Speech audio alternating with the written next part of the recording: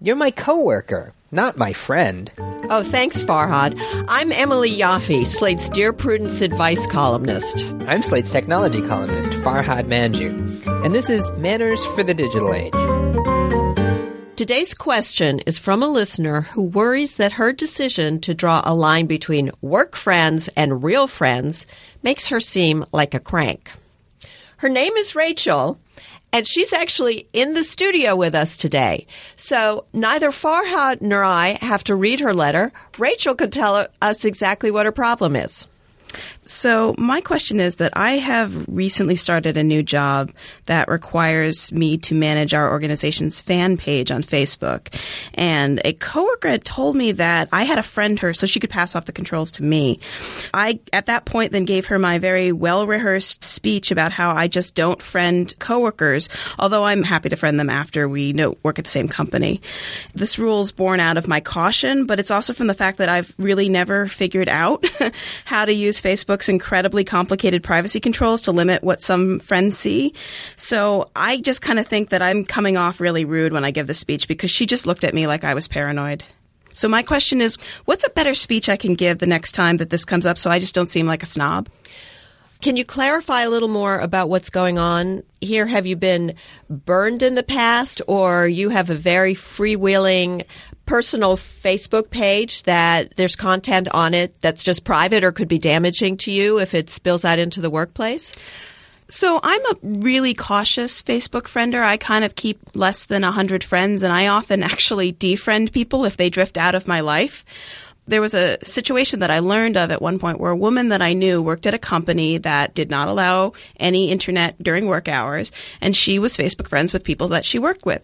And she had started posting on her Facebook page things like, I hate my job and I can't come in and I'm just so miserable. And somebody who was her Facebook friend leaked that to HR and it got back to her boss. And I've just sort of felt since then that it is not worth the risk of my job in terms of how well I like or may trust my Facebook friends. Okay.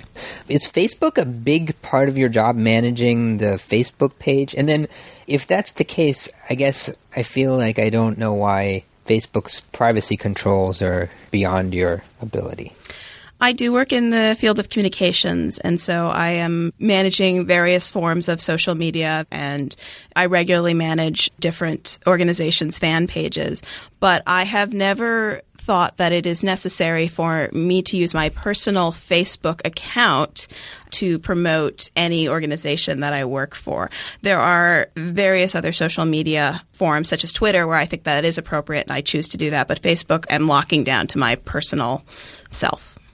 Well, I think this underlines the point I've made on this podcast several times, which is even an expert cannot figure out Facebook privacy controls. It obviously is not in Mark Zuckerberg's interest for his privacy controls to be very easy. I think they're being changed all the time. Farhad, I have gotten you to agree.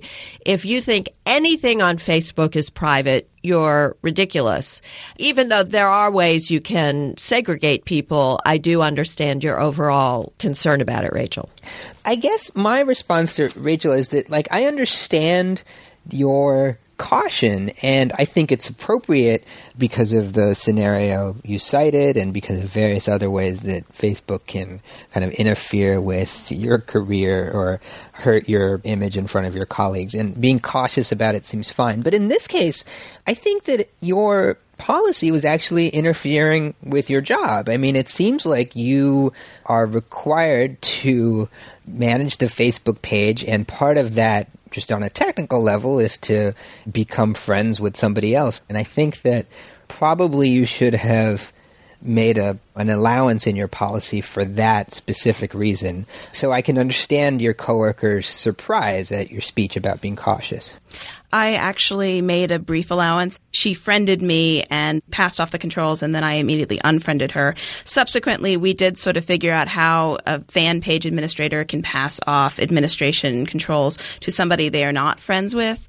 I just find these controls very difficult to use, which is why I actually prefer Google Plus, because of its clarity in terms of when you are accepting somebody's friendship. So in this case, I did relax it, but I've had other situations where I have started a job and become friendly with a coworker, and she told me, I friended you on Facebook, and I maybe do want to be friends with her in real life.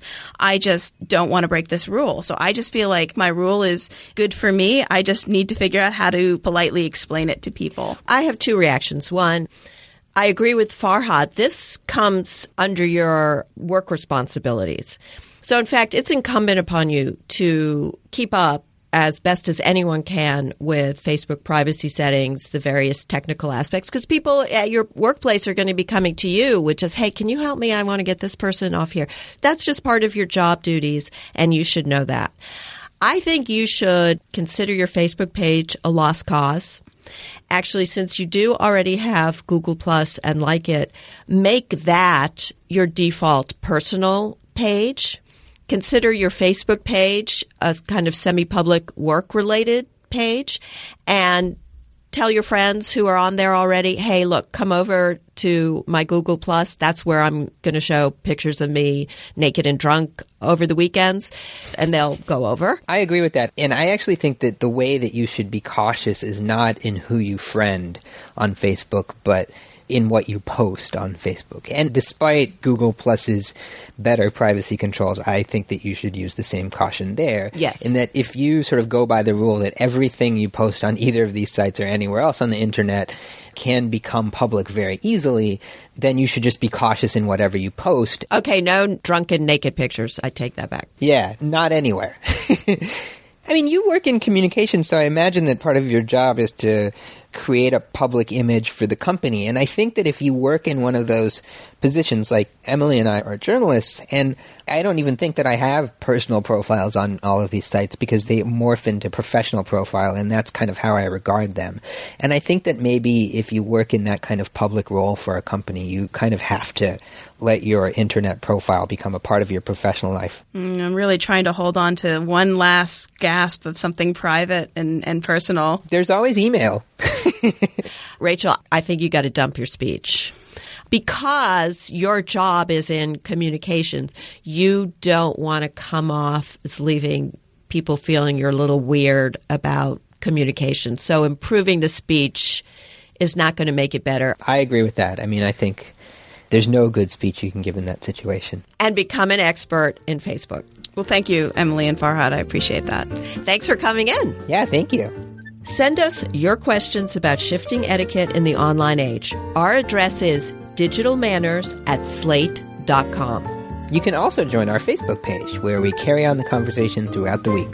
Go to facebook.com/digitalmanners. And we'll talk to you next time on Manners for the Digital Age.